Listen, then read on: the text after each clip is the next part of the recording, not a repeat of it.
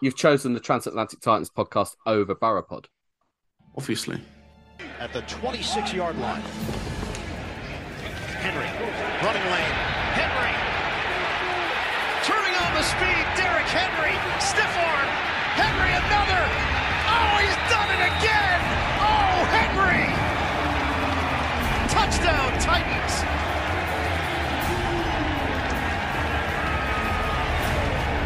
You knew it was coming. Blitz coming. Mariota throws in the end zone. Man is there.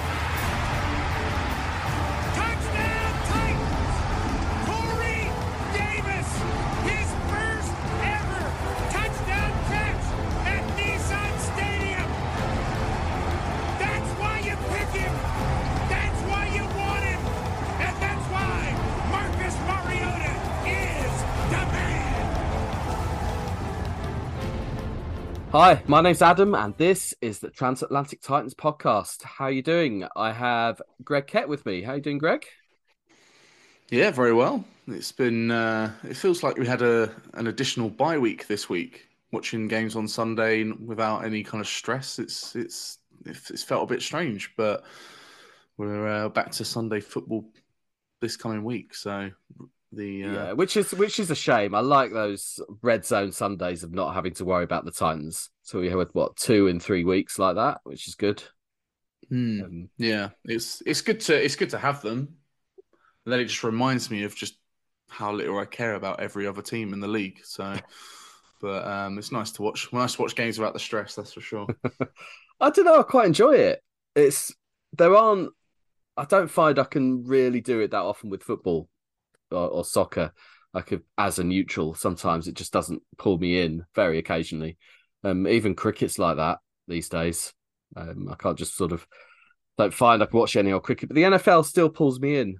You know, the Germany game in the afternoon, which wasn't that great a game in the end, as much as it didn't live up to the billing, the Chiefs Dolphins. But yeah, it's just nice to watch the football and enjoyed it on the whole. It is just the intimate twosome of us today. So I apologise in advance. This may go a bit grumpy old man. So we don't have the balancing optimism of anyone else, I'm afraid. Should be easier to understand for most people, though. I mean, we don't have the Northerners, bringing the tone down. That is true. All of the accents you'll hear on this show are from south of the Watford Gap, so yeah, it will hopefully make sense. Thursday Night Football was quite a long time ago. It feels maybe we should have done this on Friday or Saturday while it was fresh in the mind, but we didn't. Simple as that. It's Tuesday. It is 6 p.m. That sounded like Alan Partridge here on his North Norfolk digital show. 6 p.m. Why am I giving time checks? We're live. This will just pull back the curtain for how long it takes to process this sort of stuff. But anyway, there is a bit of breaking news, though, live on the air.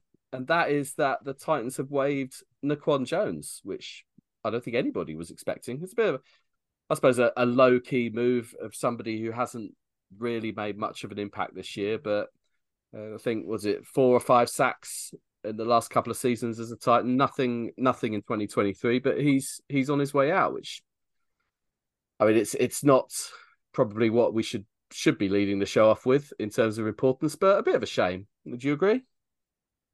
Yeah, I wasn't expecting it.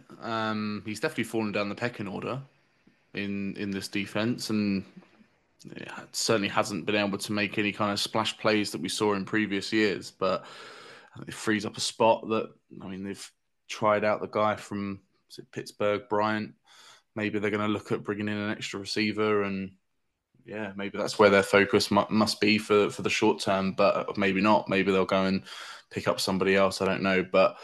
Yeah, I wasn't expecting it, and that's for sure. I 100%. I mean, even when you look without the numbers, he was one of those guys on the roster you kind of forgot about. Really, there's certainly players who are making more of an impact than him, but he was a guy who's probably played over 30 odd games for the Titans, and letting someone like that go has shown that maybe Pecco's above him in the pecking order. And I see what you did there.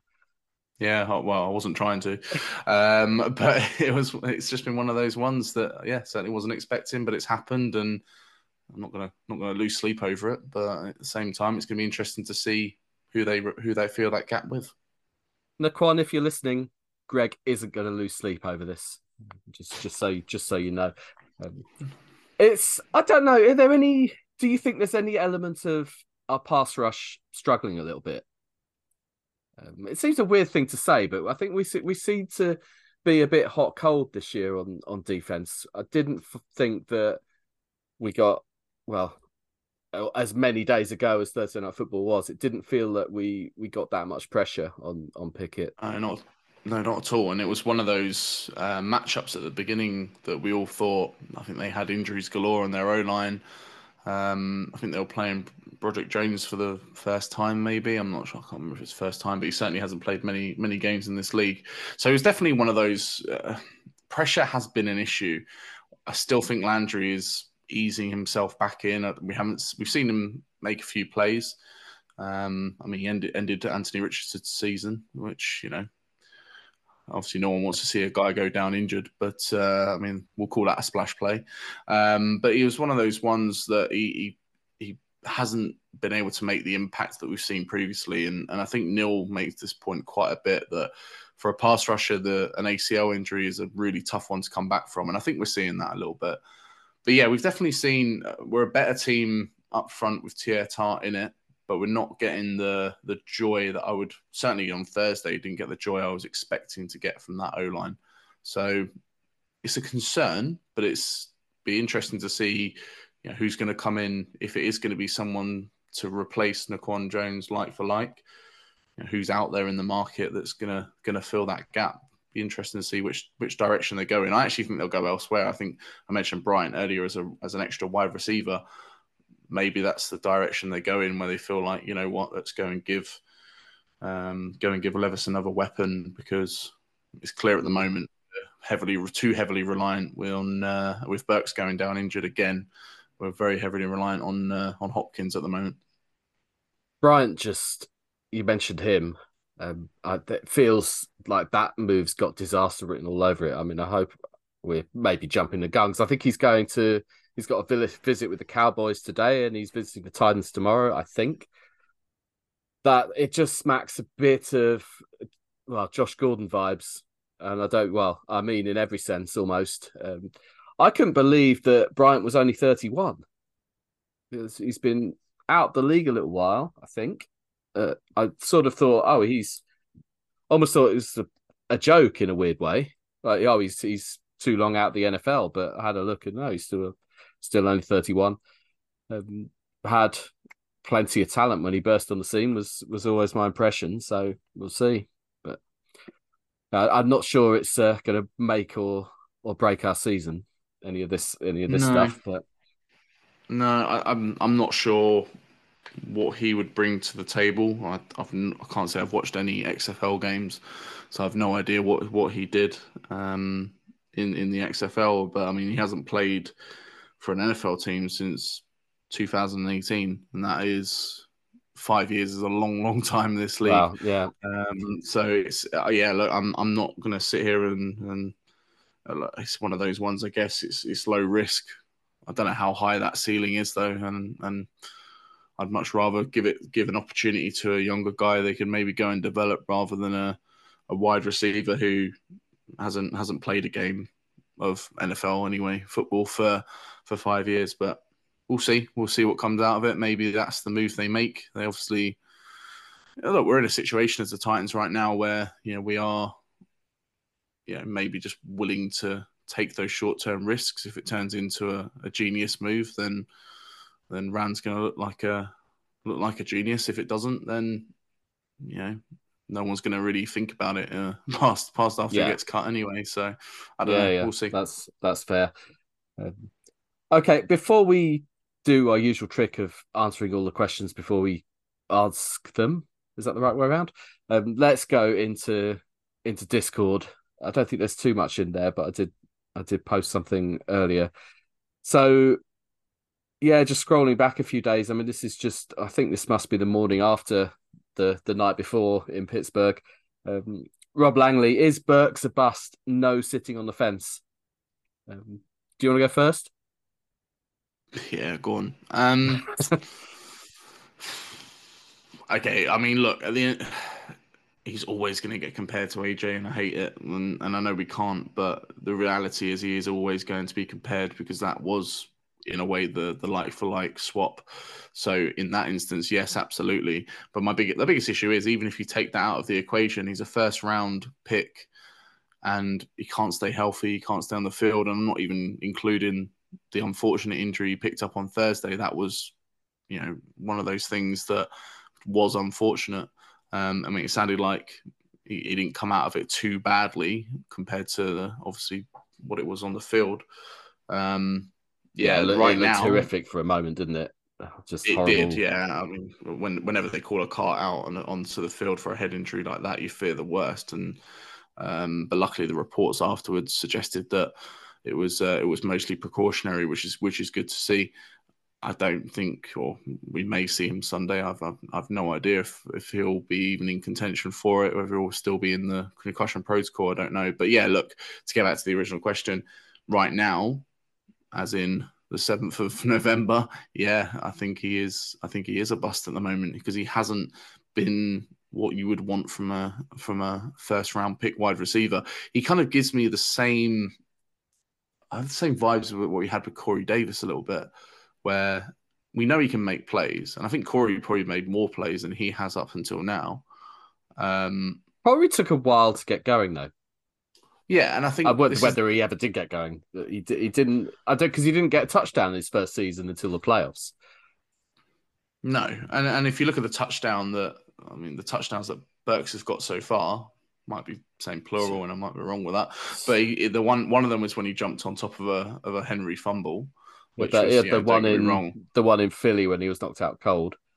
I don't think he's. Has he not had one this season? Maybe he hasn't. I can't think of him having one. I mean, I generally can't think of one if he has. But yeah, look, right now it's not trending in the right direction. So I think it is still too soon to call him a bust. But if we cut him now, or he decided no, you didn't want to play football ever again now, no one's going to be looking back at that thinking that we got any value out of it, even if it was only a short term, 2 years he's been here. It's not trending well for Traylon, unfortunately. That sounds a bit like sitting on the fence. As you did say at this moment, he is a bust, but then you also said it's too early to call him a bust. But the reality is, it kind of is. I mean, it's still too early to say. I agree. Now, if as I say, as of the 7th of November, yes, he's a bust. So what we're saying is you can't ask that question, Rob. It's not a fair question. Just a couple of answers that people have posted. David Sweetland, I think he is, and I know you shouldn't compare. It's what you were saying. But when you look at who he was signed to replace and the drop off from AJ to him, you have to say he's a bust. Even when he's fit, I don't feel he's going to make a difference. I know what you mean. Eddie O'Reilly says it's hard to say. It's all based on who he came in to replace. Yes, this again, the guy we traded to be able to pick him. That being said, he has shown me nothing in the 1.5 seasons he has played. He had one half decent game in Green Bay last season. That's it. I would try and move him as soon as humanly possible. So that's definitely not sitting on the fence. Ryan says, take AJ Brown out of it, and do we think he produces enough game to game, and is he even on the field enough? I like him, but I can't help but think it's a mistake to rely on him. Should mention, though, I really feel for him after last night. This is obviously Friday. Did not like to see the man like that at all, as I'm sure we all didn't exactly. Mike says, bust for me, spends far too long on the injury table. When game day arrives, not productive enough. I mean, it's hard to argue with most of that. I think where I sort of want to pull myself back from calling him a bust is we've seen flashes of what he can do. Now, I'm going to give you mentioned Corey Davis. I'm going to give a comparison for the older Titans fans listening, should we say, or the fans that have followed the team for quite a while. And that's Tyrone Calico. If you remember him, I think loads of similarities here. Drafted, I think Calico was a first round pick. I may be getting that completely wrong, but he certainly had that level of hype and had a few sort of flashy plays in his first season, but he just couldn't stay healthy. and then missed a load of time. I think I'm right in saying he was out of the league within 3 or 4 seasons, and left you sort of wanting a bit more. And I have those same vibes, unfortunately. Again, they've both already had injury issues. Traylon Burks' injuries, a couple of concussions. It's obviously hard to blame a player for that. It's hard to blame a player for almost any injury unless it's stupid or moronic or self-inflicted or something. But yeah, some guys are prone to it, unfortunately, and it's just one of those things. It's my gut feeling is, yeah, that's the way it's trending, unfortunately, and it makes it so much harder when you see like that catch. I think it was against the Bengals last year when he must have jumped 7 feet in the air to pull it out the sky somewhere, and he's had a few plays like that, a few really nice catches off deep balls that most receivers aren't going to be able to do that, but he's just not done it enough. I That's the don't. problem. I hate. Sorry, I Adam, hate the. I was just going to say the other thing was I hate the AJ Brown comparisons. It's pointless. We've just got to get past that. Let's stop comparing him to AJ and let's just talk about him as a first round pick. But in either case, he's falling short. Yeah, I think the biggest problem you've got is with a receiver you draft that high, he's got to become a fundamental part of your offense. He's got to be a go-to guy, even if you've got Hopkins, who we all know, has become the kind of go-to guy, certainly for Levis in his first couple of weeks. But you need someone like Burks to step up to the plate. And even in that game, and I appreciate he's just coming off the back of an injury, but in that game, there didn't ever seem like a time. I think he might have got one catch. I can't remember how many catches he actually got in the end on Thursday. But there was never a time where you kind of felt like he was looking, like Levis was looking for Burks. It was every time it was look for Hopkins, and if Hopkins is there, make the throw. If it's not, two receptions for 23 yards and an end around for 5 yards. That was his production. Yeah, and I think one of those receptions was the 4th down, or was that the game before? Completely gone. That's the game. I think that's the game before, but he's had it. Nevertheless, it was a 21-yarder and a 2-yarder in there. Got you. I remember the 21-yarder. I think that was the one I was thinking about in my head because I thought it was the only catch he had. But he's just one of those players that he's just not. He's not getting the targets that you would expect. He's not getting the. I mean, he got 3 targets on Thursday, and for a guy like Hopkins getting 11. I mean, Kyle Phillips even got 5. You want to be seeing more from Traylon. You want to be seeing him as that go-to guy. The guys like Phillips, the guys like, I mean, even Chig, you kind of just want to be bringing them in on odd plays here and there. You want to be forcing the ball to Burks and Hopkins. They're your 2 main guys. I mean, look, Hopkins is stepping up, and he wasn't amazing on Thursday night, and that's mostly down to the second half being as poor as it was. But we just don't have that go-to guy outside of Hopkins right now. So it'll be interesting to see how we approach this in the off-season. But his trade value isn't going to be high. No one's going to be giving us any more than probably a 4 or 5 realistically for what is still a young guy who's making his way in the league. So I think if he does get traded, and again, Bran has shown that if he doesn't have the connection with the player in regards to he's got no history of Traylon Burks. He was very much drafted in the John Robinson era.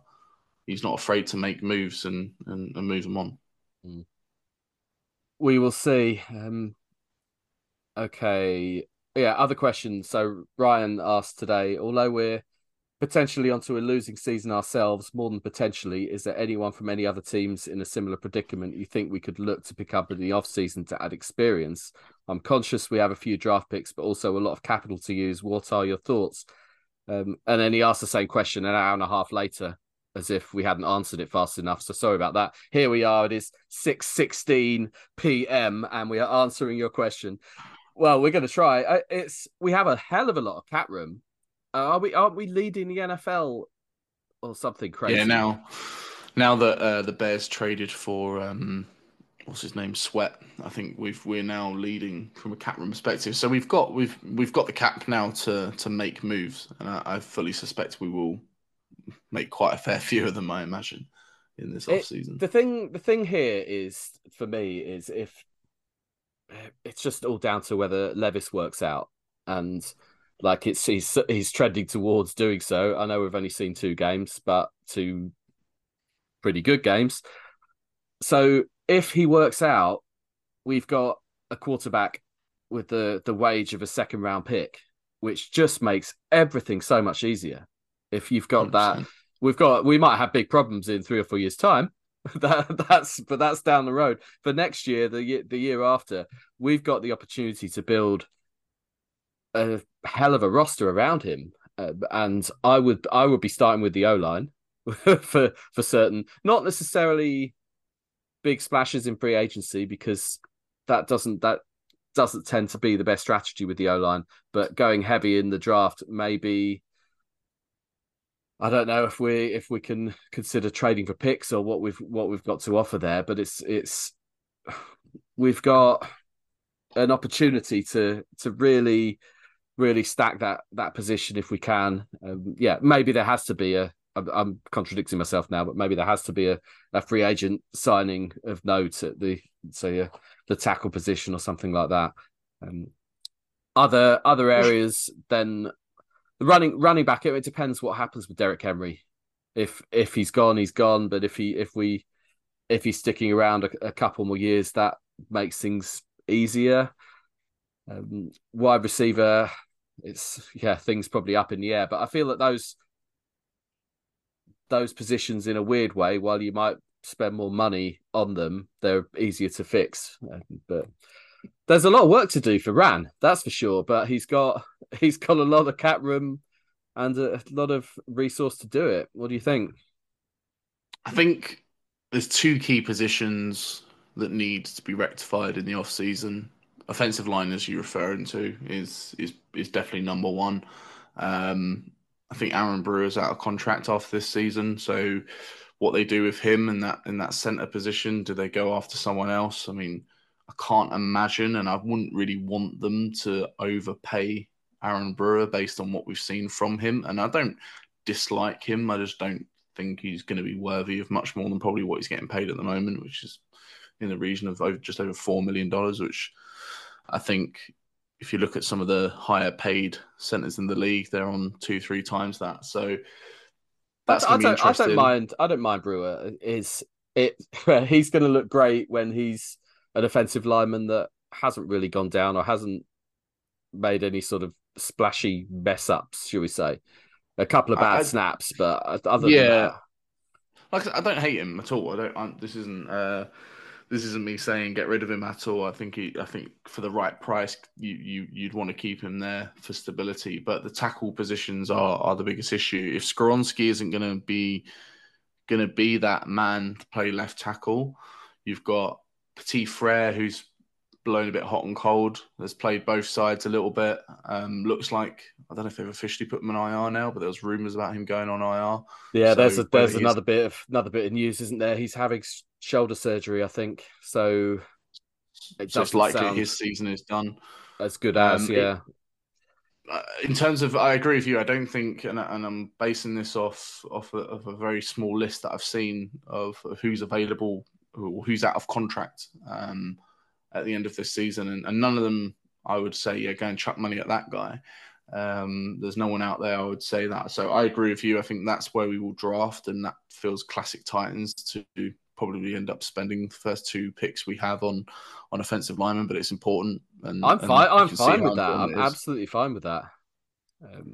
I think the other position that is a huge concern of mine at the moment is corner. I think Fulton isn't going to get the payday that he's probably hoping for. He's not shown enough to me, even though I don't think he's been as bad as what we saw a few weeks ago. I'm not saying he's been good by any stretch, but I don't think he's been as bad. I just do not see the Titans spending the money that he's probably going to want, and I'm sure he'll get a better deal elsewhere. That cornerback position is. I wouldn't I wouldn't mind hanging on to him on the cheap if that was an option, but I don't. Yeah, then it's never it's a quite huge works, contract does it? for him. I think the only way you're going to get that is if it's like tell you what, we'll pay you this for 1 year. You go and prove yourself to be a top corner, because he hasn't been that. I mean, his first year, I think we all thought, yeah, this guy looks good, and then he's just fallen off a cliff since then. Everyone's been very critical of him, no more than me probably. But that is a position that corner is. I still think we are. If you look at the players that we're playing there at the moment, we're playing guys in that position that realistically are all either undrafted players or just ultimately just aren't really good enough. And that's no disrespect to the likes of Trey Avery or Eric Garor, whatever his name is, how we pronounce his surname. Like those guys are coming in just doing a job because we don't have the depth in that position at the moment. Or obviously Murphy Bunting going down injured hasn't helped either. I'm not sure what his status is at the moment, but he's another one I think's probably going to end up having to get paid again after this year. So it's definitely a concern. I think We've not had much luck at that position when you think about Caleb Farley as well. He kind of gets forgotten, but he shouldn't absolutely. because of what a high pick like that. Yeah, absolutely. The Farley deal, I mean, we've talked about this a hell of a lot, but it's those drafts over the sort of COVID period have put this franchise back quite considerably. That on top of the sort of AJ Brown debacle, I think has put this franchise back a number of years. The reason we're rebuilding, and even though we're not going to tank, but we're certainly in a rebuild mode right now, is partly down to the way that John Robinson drafted in those years and the roster management subsequently off the back of it as well. But Murphy Bunting I think he's out of contract. He only signed a 1-year deal. You've got El Shair that only signed a 1-year deal. So there's guys there that we already have on this team that are going to have to get paid. But there's plenty of cap space available to make the right moves. Offensive line and corner are the two positions right now I think that are going to be key. But I still also think you've got to go and get Levis, another weapon on a receiver, because if Burks isn't going to be it, Hopkins is going to go into his second year of his contract. Who knows what we're going to do with Derrick Henry? Now we haven't traded him, I kind of think we'll try and get him back for another year, unless he's still performing relatively well at the moment when he's given the opportunities. So do you think for receiver's a position where maybe we should be using the cap space rather than the draft pick to try and go and get somebody who's looking for their second deal, be that team that pays big for. I'm not suggesting it's like Justin Jefferson or Jamar Chase sort of, but that kind of receiver who's made a big splash in their rookie contract and deserves to get paid. We're in the market for guys like that now. I mean, you look at someone like, I think at the end of this season, you've got T. Higgins, I think, is available. That is the sort of player I 100% would be on board us going and getting. I think you've got Michael Pittman's available at the end of this year. He's a slightly older guy, but he's someone who, definitely is the sort of receiver I can imagine Vrabel would love to work with. Outside of that, I mean, you've got guys who are earning kind of big money who are coming off the end of those deals who are a bit older. I think you have to go and make a move there. I think you have to. But it depends what happens with Burks. I don't think you could carry Burks, Hopkins, and then pay another receiver, 12, 13, 14 million, or even more maybe. I'll be surprised if they carried all three. So probably does mean that one of them ends up moving on, and the only one you can see that happening with is Burks, realistically. So, but that is a position that needs to be looked at from a free agency perspective. But I think the priority has to be offensive line and corner for me. Everything else, I think we can work with. Langers also asks, no sitting on the fence with this one either. Does Tannehill start on Sunday? No, absolutely not. No, he doesn't. I don't even think he will. Even we've been fearing this, haven't we? I don't. Mike Vrabel's he's becoming like more and more aloof in press conferences, like he's giving the reporters nothing, especially if it's Paul Kaharski asking the questions. But I think he's being a bit deliberately evasive on this. But I don't think we I see don't Tannehill understand. again. I don't understand why though. This is the one thing that like everyone knew this time was going to come. Everyone knew, and Ryan Tannehill especially coming into the last year of his deal, unless he came and just was 2018, 19 Tannehill, who just came in and balled out. Like he was always going to be on the back foot. And Levis has come in and look, Levis on Thursday wasn't great by any stretch, but I saw more from Levis on Thursday, certainly in the first half, than I saw in 5 or 6 games from Ryan Tannehill. It's time to move on, and it's time to just call it officially. There's no benefit, and I know the Titans always think, oh yeah, we'll try and keep the teams who are going to play on the following Sunday, keep them on their toes. Like we're past that stage now. You just call it as it is. Levis is the man going forward. We're going to give him this year, and as long as he stays healthy, he's the quarterback.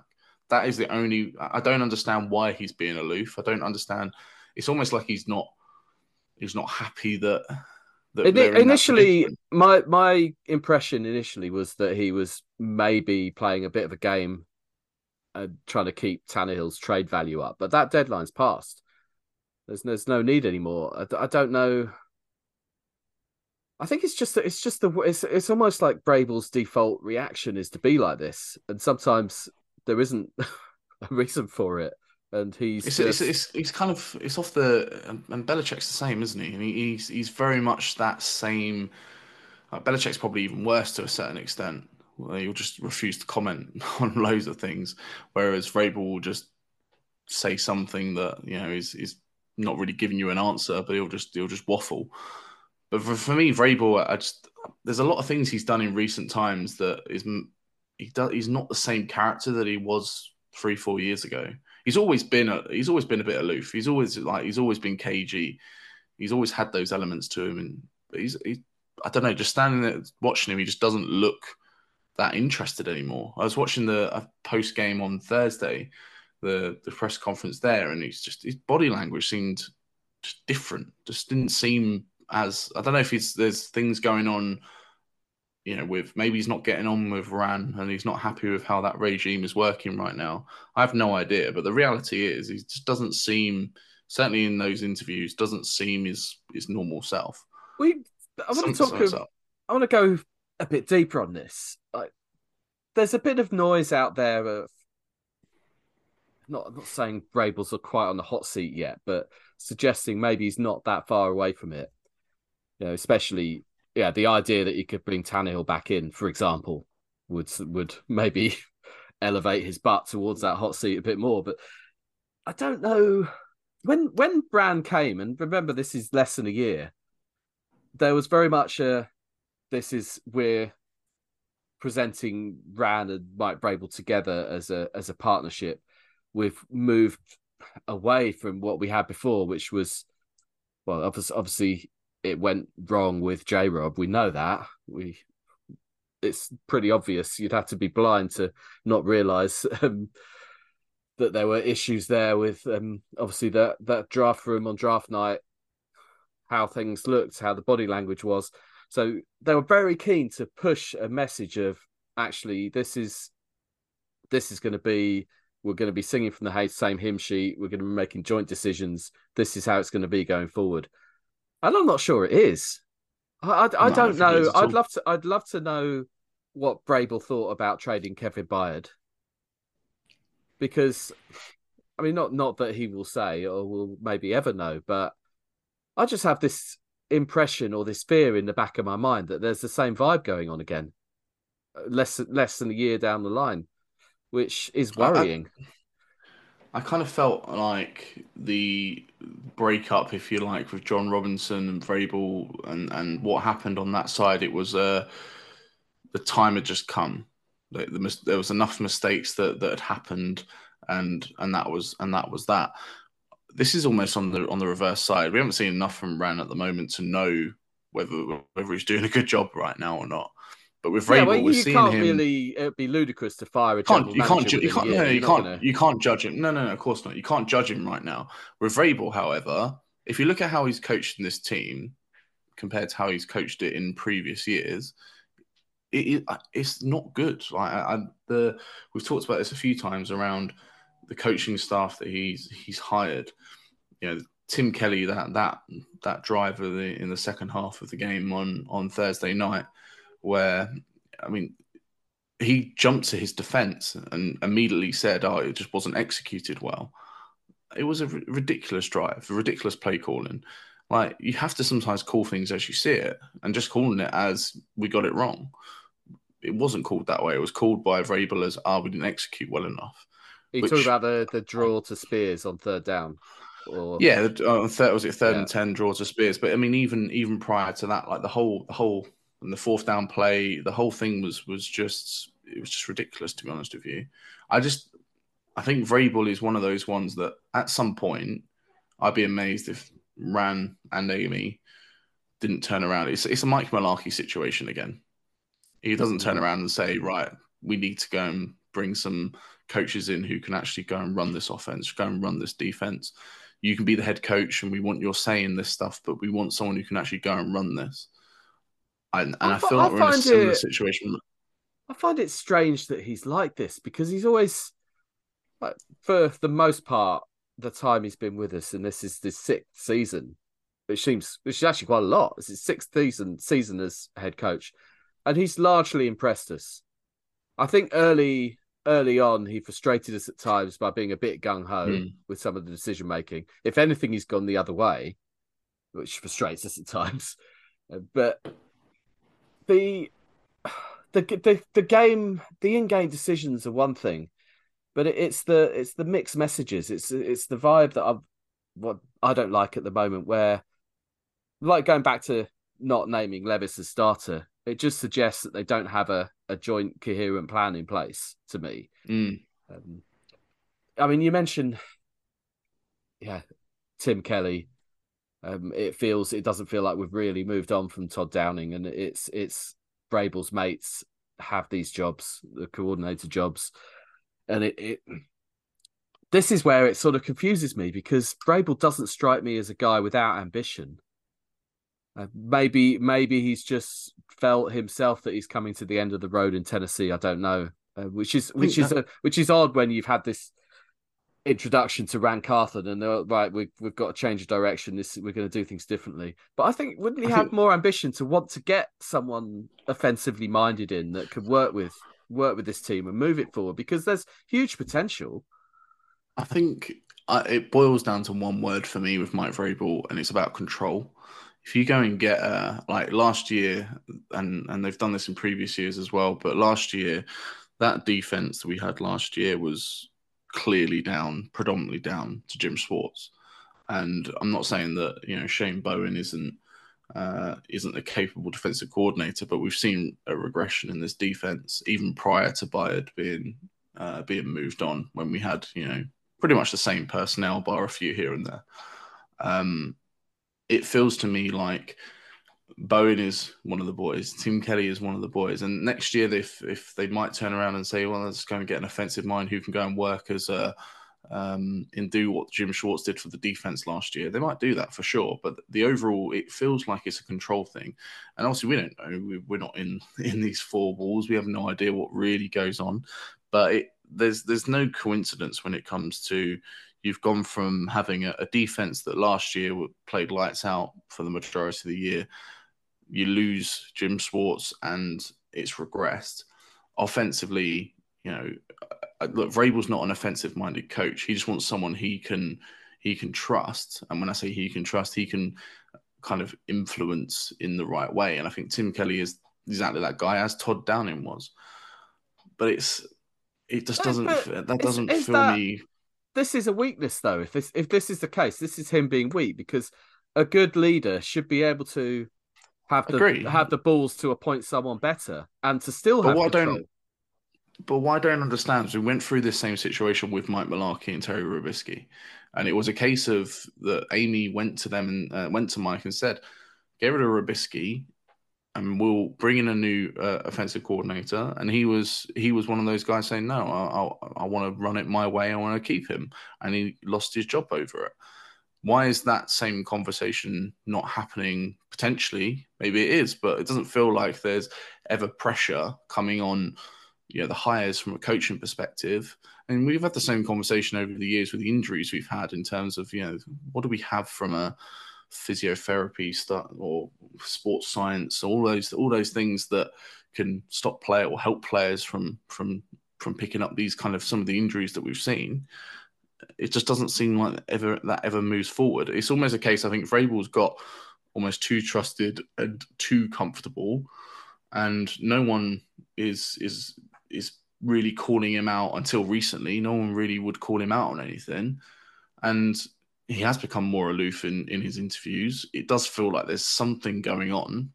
It wouldn't surprise me if at some point in the future he, in the next year or even in this off-season coming, if he just went, I want to go and do something different, do something new, because I don't think he strikes me as a guy who wants to go and take over from rebuild. Bill Belichick at the Patriots. I mean, it wouldn't shock me. It really wouldn't. And it wouldn't shock me. Obviously, look, there's history there, clearly. Obviously, he's just been in brought into their Hall of Fame. Like, it wouldn't shock me in the slightest. He's the sort of guy that the Patriots would go after if Belichick did step down. And I think that's very much going to be on Belichick to make that decision rather than probably their ownership to some extent. But it wouldn't surprise me if that's where he ended up going come the end of this season. Not that I'd necessarily want that, but what I do want to see from Vrabel is, I think we need to go back to what we did with Mike Mularkey, where there's a bit of a ultimatum put on you of, what, we're going to go and hire, and Ran being part of that, we're going to go and hire the coaches or the coordinators at least, to run this offense and to run this defense, because I don't think with Kelly and Bowen, they're capable coordinators. I think Vrabel got not lucky with Arthur Smith, but I think Arthur Smith worked out. But Arthur Smith was still of that same ilk of he was, promoted from within, and he was kind of one of the boys. He worked out for us, and we went an incredible offense then, but he had enough about him. Everyone else he's picked so far, I don't think has. I'd include Matt for LaFleur in that from his first year, for what it's worth. I still don't quite understand how he got the job he did in Green Bay. Well, LaFleur was an interesting one. LaFraud, would you? That's what we called him, I think, back then, didn't we? But LaFleur was an interesting one because he applied and interviewed for the head coaching job that Vrabel then got. He came to Tennessee to call plays because he didn't do it under for the Rams. So it was always for me. What plays did he call? What plays did he call? The fourth down in London, handing off to Luke Stocker. All of that. That's what I remember.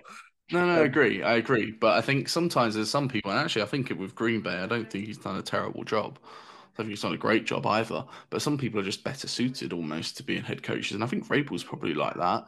But the problem with Vrabel is that he just cannot. Every single coordinator we've had, bar one or two here and there, has been a bit of a car crash.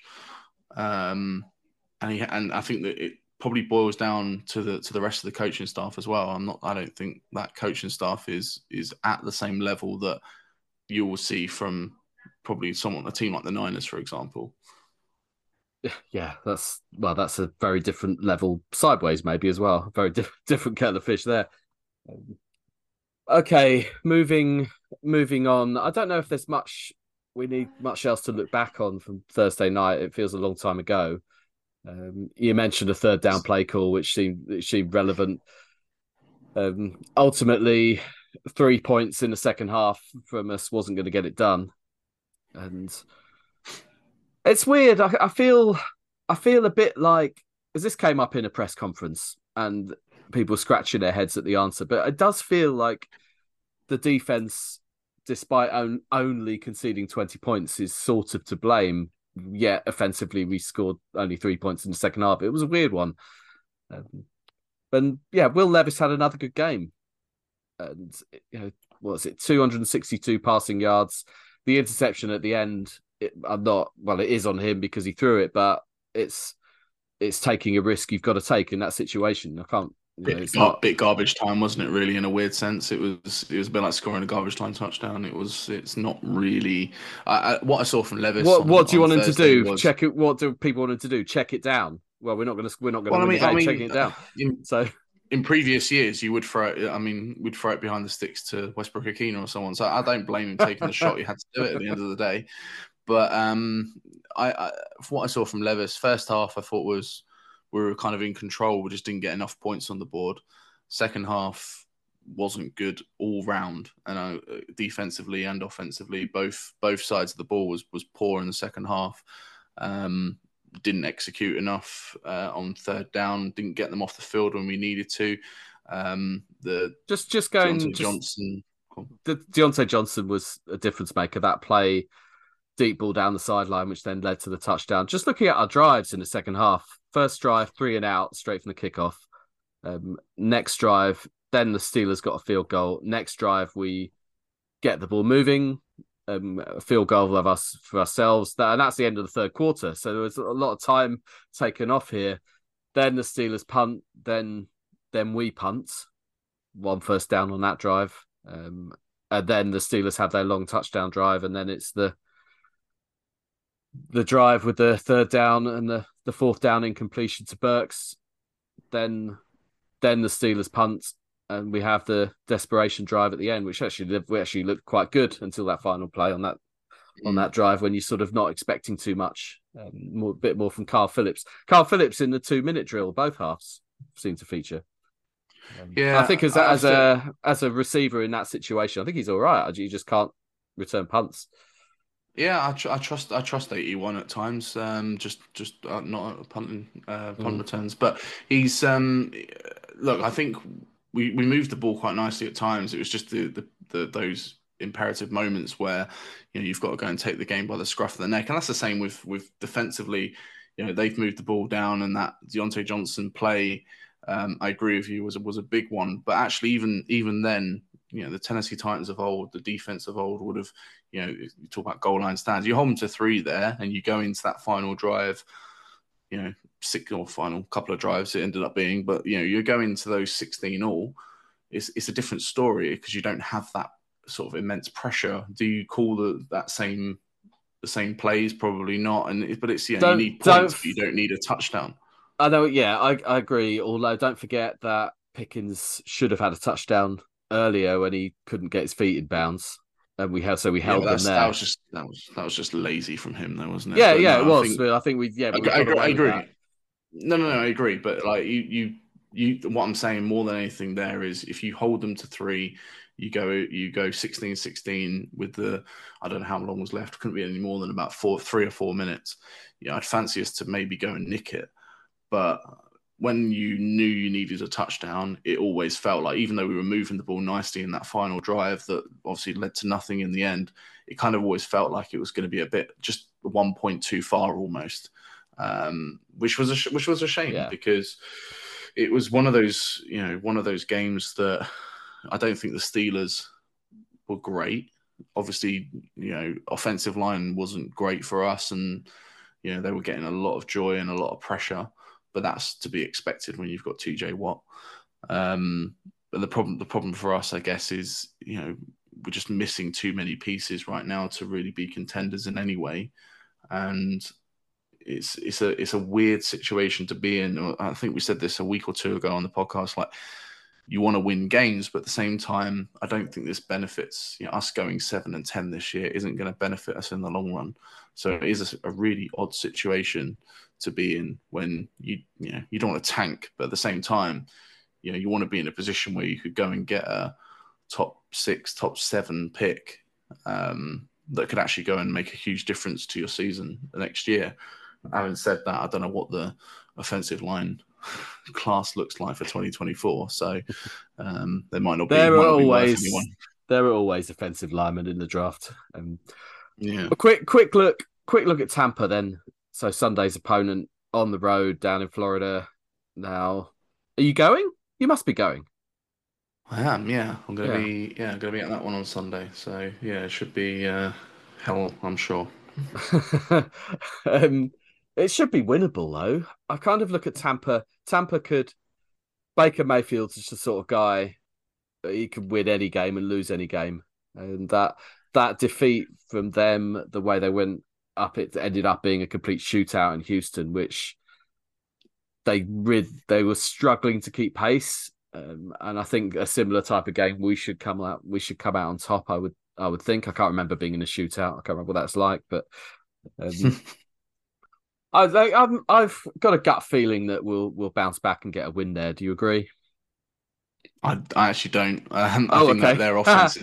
I know. I think like even with Baker Mayfield, they've got some good weapons, and the problem with us right now is I don't think we can score enough points. And I know the Atlanta game was probably a slight anomaly in that regard. I'm worried about can we score enough points to keep up with them because the defense isn't stopping enough right now. And even though the Pittsburgh game, as we said earlier, it was only really conceded 20 points.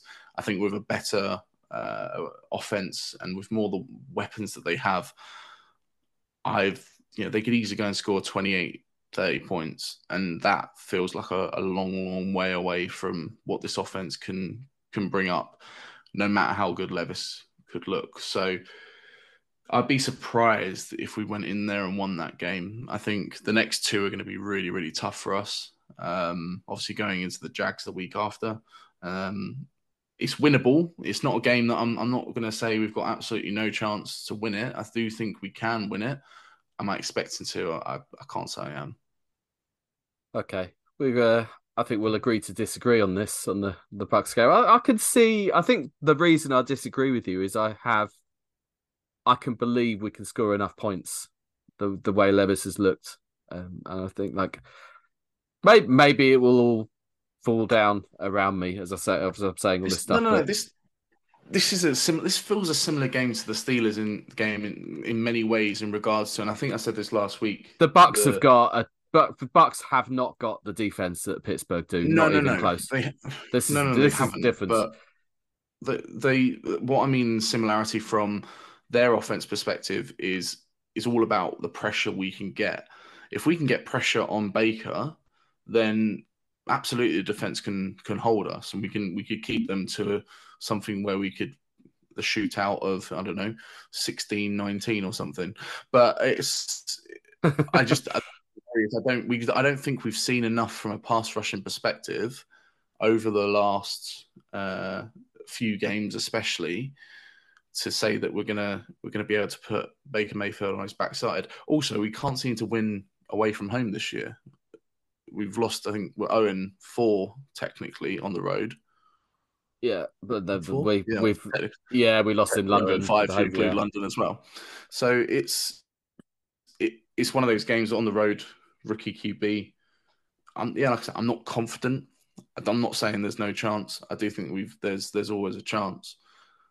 I just think they will have too much. They'll put too many points on the board, and it will become a struggle for us. We can't be chasing games. We have to get back to being in control of the clock. And even if it's close, which it always is close, let's be honest. But even if it's close, if we need to be on our terms, which be interesting to see if we can make it work that way because they've still got a pretty good offense. Defensively, I agree. They're nowhere near Pittsburgh. Give me a score prediction then, and we're just going to see how ridiculously different these are. 24-17 Tampa. All right. I agree with the 24, but I think the Titans get 34. There you go. 34? 34. We haven't scored 30 points 24. In about 2 years. This is happening. This is what I'm telling you. All right, jumping back to Discord for the important stuff. David Sweetland, what are the best crisps to eat while watching the NFL? I mean, it's just regardless of watching NFL, just the best. It's jalapeno and cheese, Walker's Max Strong. It's a pretty easy one to answer for me. There are other crisps, but they're just not as good. I'm not a massive fan of like jalapeno flavored crisps, so I'd probably go something more like barbecue hula hoops because I'm that kind of guy. Oh, I do like a barbecue hula hoop, but that's so far from being the GOAT. Oh yeah, I'm sure it is, but that's just what I like. Fair enough. Fair enough. I feel like this is wasted on us. We needed Mars for this We question. need Miles here, yeah, 100%. All right, Adam Burnham, perhaps one to save until the off season or a quieter period. Will never be organised enough to do that. So let's have a look now. Which I love this. Which towns and villages near you sound like backup NFL QBs? A couple of answers.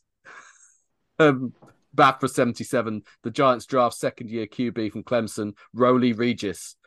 I'd also say this one would be believable. Budley Salterton, which is down near Devon, down near Exeter. Budley Salterton, definitely. I'm thinking on my feet here. I'm gonna little village near me, Much Haddam. That could be no, the name of a quarterback. Yeah, Or even well, but it's like going slightly larger. Bishop Stortford. Bishop Stortford is definitely a journeyman QB's vibe to him. yeah, I'm struggling. There's one near me. How about the Called double-barreled Welling Garden City? That double-barreled could work. One for me near me is called Keeley Green, which actually sounds more like some girl that someone's dated somewhere. But She's there's not definitely many. She dated Roy Kent in Ted Lasso, didn't she? I'm sure. That's probably true. Probably true.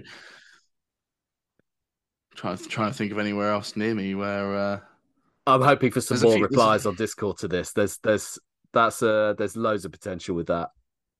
Yeah, I should have read Discord and I could have actually planned this a bit better. But there's quite a few. There's quite a few places that like you'd say is like surnames, but full names is probably where I'm going to struggle. I'm not. I would go. Actually, I'm going to go. Like, I'll give you one more, and it's not really a town or a village. It's a part of London or a railway station. Hackney Downs. Hackney Downs could definitely be a second string quarterback in the NFL. There's one near Stevenage. There's a little village called Rush Green. Oh, okay. Yeah. That could work. Rush Green. That's too good. Yeah, too Right. realistic. Shall we have a very quick non-Titans related of our own? I don't know if you've got anything to be angry about. Grumpy Old Men podcast. We should be grumpy. I've always got things to be angry about. So there's a bit of drama that's happened in recent times. I got a letter that came through, or I should say, yes, he got a letter that came through saying that that her car is not sufficient for the ULEZ in London, so she got a fine for driving through London. And I was like, when did you drive through London? It turns out plates have been cloned. So someone's cloned them and driven through the middle of London, and a fine came through. So yeah, that was a bit of a nice little drama to add to what was a pretty mundane week. So yeah, having to report that to the police, being like, yeah, someone's driving on my plates. But it's one of those things you kind of report it, and then you never get you'll never get told if it ever gets actually picked up. So for a week, no news is good news. Still... I had I think the last car I got about 3 or 4 months after I'd had it. I had a speeding ticket through, and I'm like, I haven't been along there. And I looked into it, and it transpired it was while the car was being delivered, the driver that took it to it. So I wrote to whatever police force it was and came up with as much evidence as I could find, like delivery notes, dates, and stuff, which obviously proved that I wasn't driving it. But I never heard anything back. I think I actually had to post a letter. No news is good news. They won't bother they don't have the courtesy to tell you that you're all right. I'm sure that'll be the case. The funny thing is when we reported it, because obviously we were like, oh, we'll contest the fine because I'm not paying for a fine for this. So when yes contested it, they were like, why do you think it's not you? And there was like photos where they clearly like used a similar car, but it's also clearly a very different car. And they were like, well, why do you think it's not you? And it's like, I thought you were about to say they put a wig on. I was like, well, because we live like 50 miles from London, and luckily, shout out to Ring, we got Ring footage to to say that our car was on the drive at that exact point because it was like 5:10 on whatever date. And good she's old still like, ring doorbell. It's finally paid I off know for you. it's fine. It's the investment was worth it after all. But yeah, in the end, they were just like, "Oh, okay, no worries." Yeah, and then it was like gone from being like really, why do you think this isn't right, to all of a sudden, like, "Oh, okay, cool, you got that, cool. Send it over, and we'll contest it for you." It's like, Jesus Christ. So yeah, I'm fully expecting at some point there's some drug dealer in the middle of London who's driving on Yessie's car plates, which is great fun. But hopefully it doesn't come back to bite us in some fashion. Yeah, it's whether you get a string of letters of similar type. Yeah. Yeah. I think they're just obviously trying to use it to keep themselves under the radar. They've just gone, right, yeah, let's find this exact car type that's got an MOT and is taxed, and just swap the plates over. But there you go, it is what it is. So luckily we haven't any police knocking on the door claiming that we're drug dealing or anything like that, which is good because we do not. I mean, if you did, you wouldn't say it on air. Just play devil's advocate here. I don't need to justify this. I'm 100% not a drug dealer. All right, I'll quickly finish. Oh, I wanted it to be quick, but it might snowball. Ange Postecoglou, new Tottenham manager. How long are you call him new? He's great. I've never celebrated a 4-1 defeat like I did last night.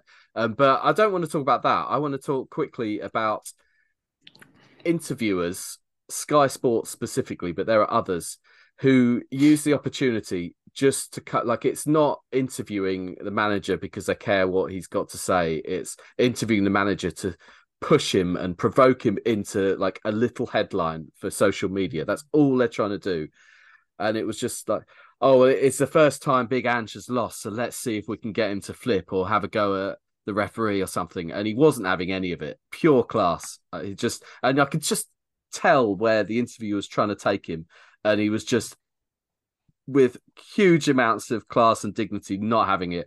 He just basically said, I'm not the sort of guy that's going to have a go at a decision that a referee makes. I'm just going to accept it.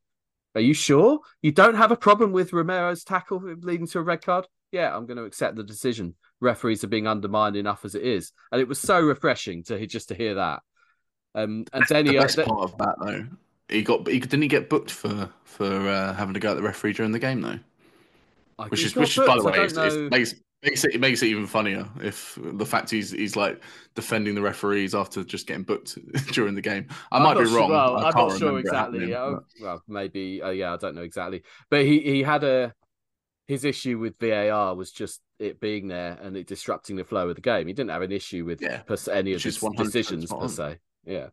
VAR but then can get in the bin. I hate it. Absolutely hate it. We don't have time for that. The interview then followed up with trying to criticise him playing a high line when Tottenham were down to 9 men, which on the face of it looked a bit bold.